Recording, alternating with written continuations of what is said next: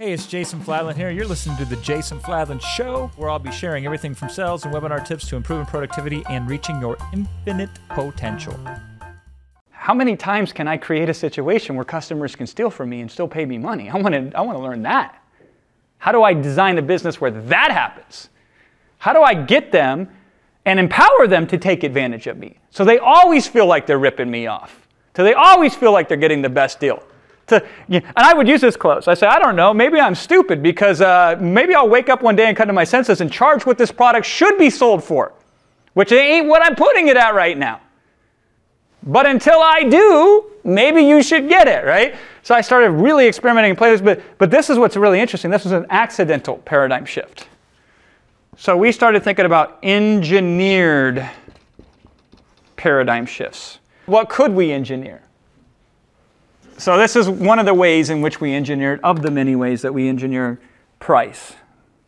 So again, the price is the price, but can we make the price inconsequential? How do we design a business in order that does that? So in the plan, right?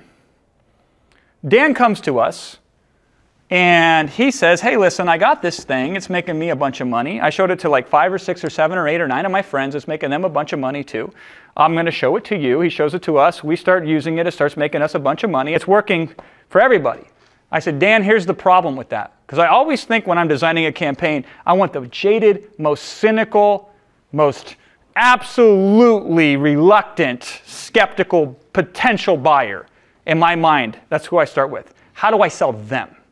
Because if I can sell them, I'll sell everybody else. So I'm like, what are all the stupid things that they're going to think because they're an absolute conspiracy theorist? They're going to think, well, you made that up. You made up the results. You faked them. All right, how do we show that even that person could not deny the proof? And then they say, the second thing it says, well, of course they got results because they're already successful business people. How do we prove that wrong? And then they say, well, of course they did well because they're your friends. You're going to make sure they do well. You're going to treat them better than you treat us strangers. So how do we overcome that? So that was the big objection. But here's the other big objection. What's the course worth? What's the value of it? Now, I can do it the standard way that everybody else does it, and I teach it this way, and it's also something you have to do. I could do it under the guise of like, hey, listen, you know, so-and-so sells it for over here, or if you make this much money over there, then isn't it a good deal to pay a lot less over here, yada, yada, yada. Now I'm selling it the same way everybody else sells it. I don't like that, right? I don't want to bring a gun to a knife fight. I want to bring a tank to a wet spaghetti noodle fight, right? I want to stack the deck as much in my favor as possible. And so the other issue we had is what's the value of this thing? This is how we solve both issues simultaneously. 10K, one-on-one. Information is the same. Now, application is a little bit different.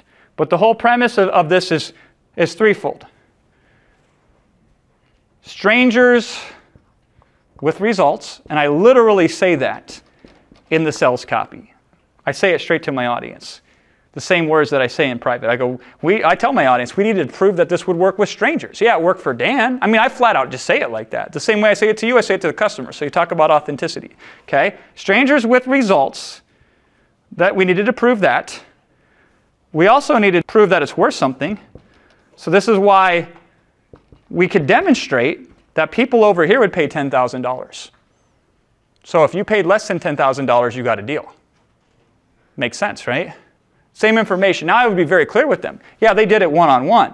But I could even argue that one-to-many is perhaps a better way of doing it because we worked out all the kinks, we've ironed it out, we figured it out, and we demonstrated that we could teach it to them. So that was the second thing that we answered when we did this as well. And then there's a third thing too. So not only did they pay us, so now we've established a real retail value. Not only could we prove that we had strangers with results that could do it, but then we also created a story. And the story was compelling. We set it up so that way it could be a Hollywood event. Here's what happened. It worked out even better than we thought we did, which is true. But we had such a compelling story. And part of that story was we had a story aligned with the end user. So when we had guys coming to us on this one-on-one saying, Jason, I'll put $1 million in this thing. I'm ready to go. And we say, well, hold on, cowboy, we're not going to let you. You can only put $25,000 into this thing. Why the limit? Because I knew if I showed results to end users and they saw $1 million in there, we create an objection, not solve an objection. They'd say, well, of course, they're successful. They're already rich. It's like, God, do you want to stay poor your whole life, right? Why do you resist so much the thing that will save your life? So we had a story that the end user could step into and see themselves in. Now, we didn't make the story yet. We just created the conditions where ideally the best story could occur.